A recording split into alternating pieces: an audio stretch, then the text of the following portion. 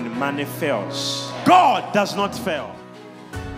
The word failed there, it comes from the Hebrew word tamam. The word tamam means to lose value. Meaning, money can lose what?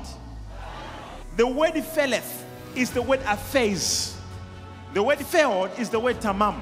Faileth, it is aphase. So the first failed, it is to lose value. And the faileth, it is to disappear. For money disappeared. Do you know there's a moment in money what? Disappears. You can't find it. The time people must go to a prophet, it is when their money has failed. God will always wait at a moment when everything in your life you have tried and has failed.